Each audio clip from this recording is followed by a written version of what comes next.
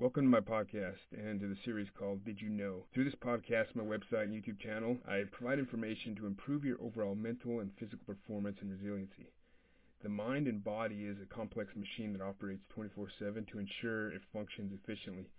The choices we make in our lives, including what we eat and drink, and our emotional response to everything around us, and our care for our bodies, before, during, and after everything we do, will determine our life's longevity and the joy we have in life. I've noticed that many medical providers and self-help ideas fail to train one to become self-reliant. An adult learning approach to teaching us how to care for our bodies would greatly enable us to be more effective at the approaches we take. We are responsible for our health, and we become empowered to take responsibility when we learn the why behind self-help concepts in maintaining our bodies. We must understand the why, the reason, and the importance of the actions we must take to improve and maintain our. My goal with these podcasts is to explain what is happening in your body to influence you to become a lifelong learner of how your body functions and what is needed to achieve its full, enduring operating potential. You'll begin to learn for yourself once you test out these concepts and apply them. The real growth in learning starts once you see the results through personal application. This Did You Know series provides random facts about the brain and body that enhance performance and promote recovery. The science behind each of the facts will demonstrate the why behind each recommendation. In the episode description, you'll also find a handout that you can print. You'll also find in the description links to the research within the body of knowledge of psychology and neurology that I researched to support these ideas. I encourage you to conduct your own personal research as you become a lifelong learner in the science of how your body operates. In today's episode, episode 1, we're discussing the importance and the foundational importance of sleep and nutrition when recovering from a brain injury. So traumatic brain injuries, they occur quite often in the military and a lot in contact sports. These come from blows to the head or a sudden movement that causes that 3-pound soft blob within our skull to move around, or the exposure to blasts. These events all cause damage to the brain and its ability to function properly. I've experienced quite a few TBIs in my life, and I've benefited from applying these tips that I'm going to share with you today in this podcast. The podcast will focus on inflammation, nutrition, and how sleep impacts recovery from a brain injury. Effective sleep is required for recovery. What we eat impacts recovery, and what we eat impacts sleep. And avoiding any variables that influence inflammation in the brain is critical after any level of brain trauma. Stress, what we eat, drink, smell, all contribute to additional brain inflammation. We must assist the brain in recovery and not add more inflammation into the brain. Operating efficiency of the human body is dependent on what we choose to eat and drink. Some foods and supplements assist the body with maintenance and repair, and others will create diseases, hinder sleep, increase anger, and increase the severity of the injury.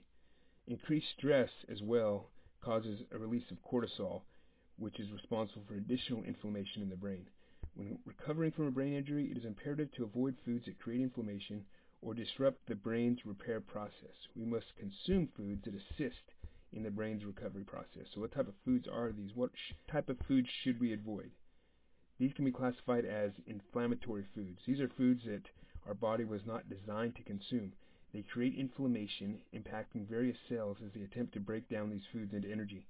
These types of foods are processed meat, dairy, sugary drinks, sugary condiments, foods with sugar and salt combination, chips, candy, gluten, oils that are of corn, soy, and sunflower, and almost all fast foods. These foods create inflammation as the immune system fights against them, and the addictive nature of these foods influence stress, resulting in more inflammation in the brain.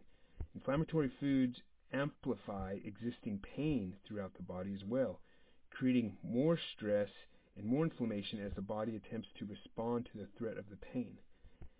Consuming these foods is like throwing fuel on the existing fire and will delay the recovery process.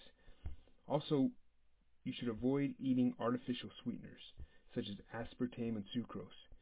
Artificial sweeteners that are found in almost all diet foods and drinks, they hinder their neurotransmission and the development of critical hormones needed to improve performance.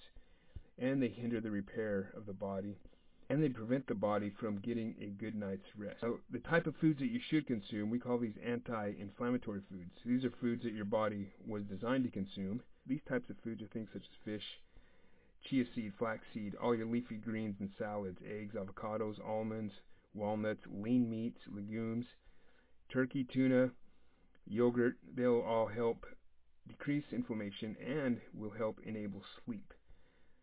Certain foods such as turkey, tuna, and nuts and yogurt, they all contain an amino acid called tryptophan, which is a key amino acid that enables sleep. There are also a few supplements that assist the body with sleep and repair of the brain. These supplements are known as GABA. You've got 5-hydroxytryptophan, L-theanine, and multivitamins as well will ensure that your body has all the vitamins needed to help with recovery. Additionally, melatonin aids in sleep and serves as an anti-inflammatory as well, targeting specific immune system cells, and I'll discuss how melatonin is developed.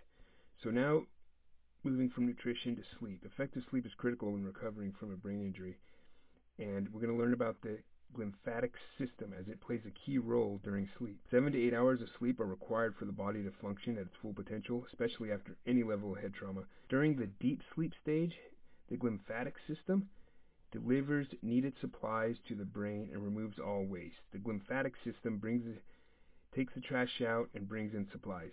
Typically, the lymphatic system requires 4 trips to remove all the brain waste. Fewer hours of sleep result in less time for the lymphatic system to remove all the damaged brain toxin, as it only functions during this deep sleep phase. And we typically have about 4 iterations of deep sleep phase when you get 7 to 8 hours of sleep. Now, depending on the trauma and the difficulty and what you're facing in life right now will depend on the amount of waste that's built up in your brain, which will also dictate the higher importance of getting those 7 to 8 hours of sleep. It's imperative to enable the 4 deep sleep stages to ensure that the lymphatic system is able to remove all that waste. Leftover waste can lead to more inflammation and may lead to cognitive diseases such as Alzheimer's and dementia. The last one I'll discuss is how melatonin is naturally created within our bodies, enabling us to have a effective night's rest. So you can look in the description of this podcast and you'll see an image I made that shows kind of how this melatonin is synthesized. So it starts with when darkness stimulates the receptors in the eyes, the melatonin production begins. And the stimulation of light results in ceasing melatonin production. And so as darkness hits the eyes, from the eyes to the suprachiasmatic nucleus, which then travels to the pineal gland. And this is where the melatonin synthesis begins. So the amino acid that we only can obtain through consumption of food, tryptophan, is broken down into the 5-hydroxytryptophan, or 5-HTP, which then converts to the hormone serotonin and further synthesized to the hormone melatonin. Melatonin is then released through the bloodstream and through different parts of the body to promote sleep, and it also conducts various other functions such as anti-inflammation. So we must not hinder the process of any of these components that are required for the development of melatonin to ensure we have that efficient rest and recovery, especially when we're suffering from a traumatic brain injury.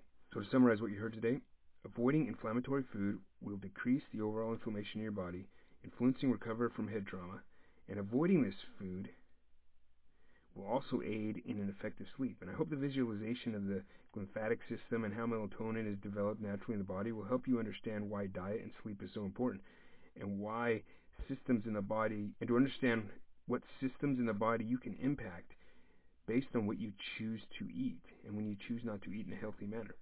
I challenge you to become a lifelong learner in the functioning of your body.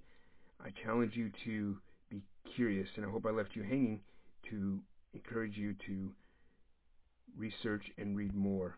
And thank you for joining me today, and come back next week for episode 2 of the Did You Know series.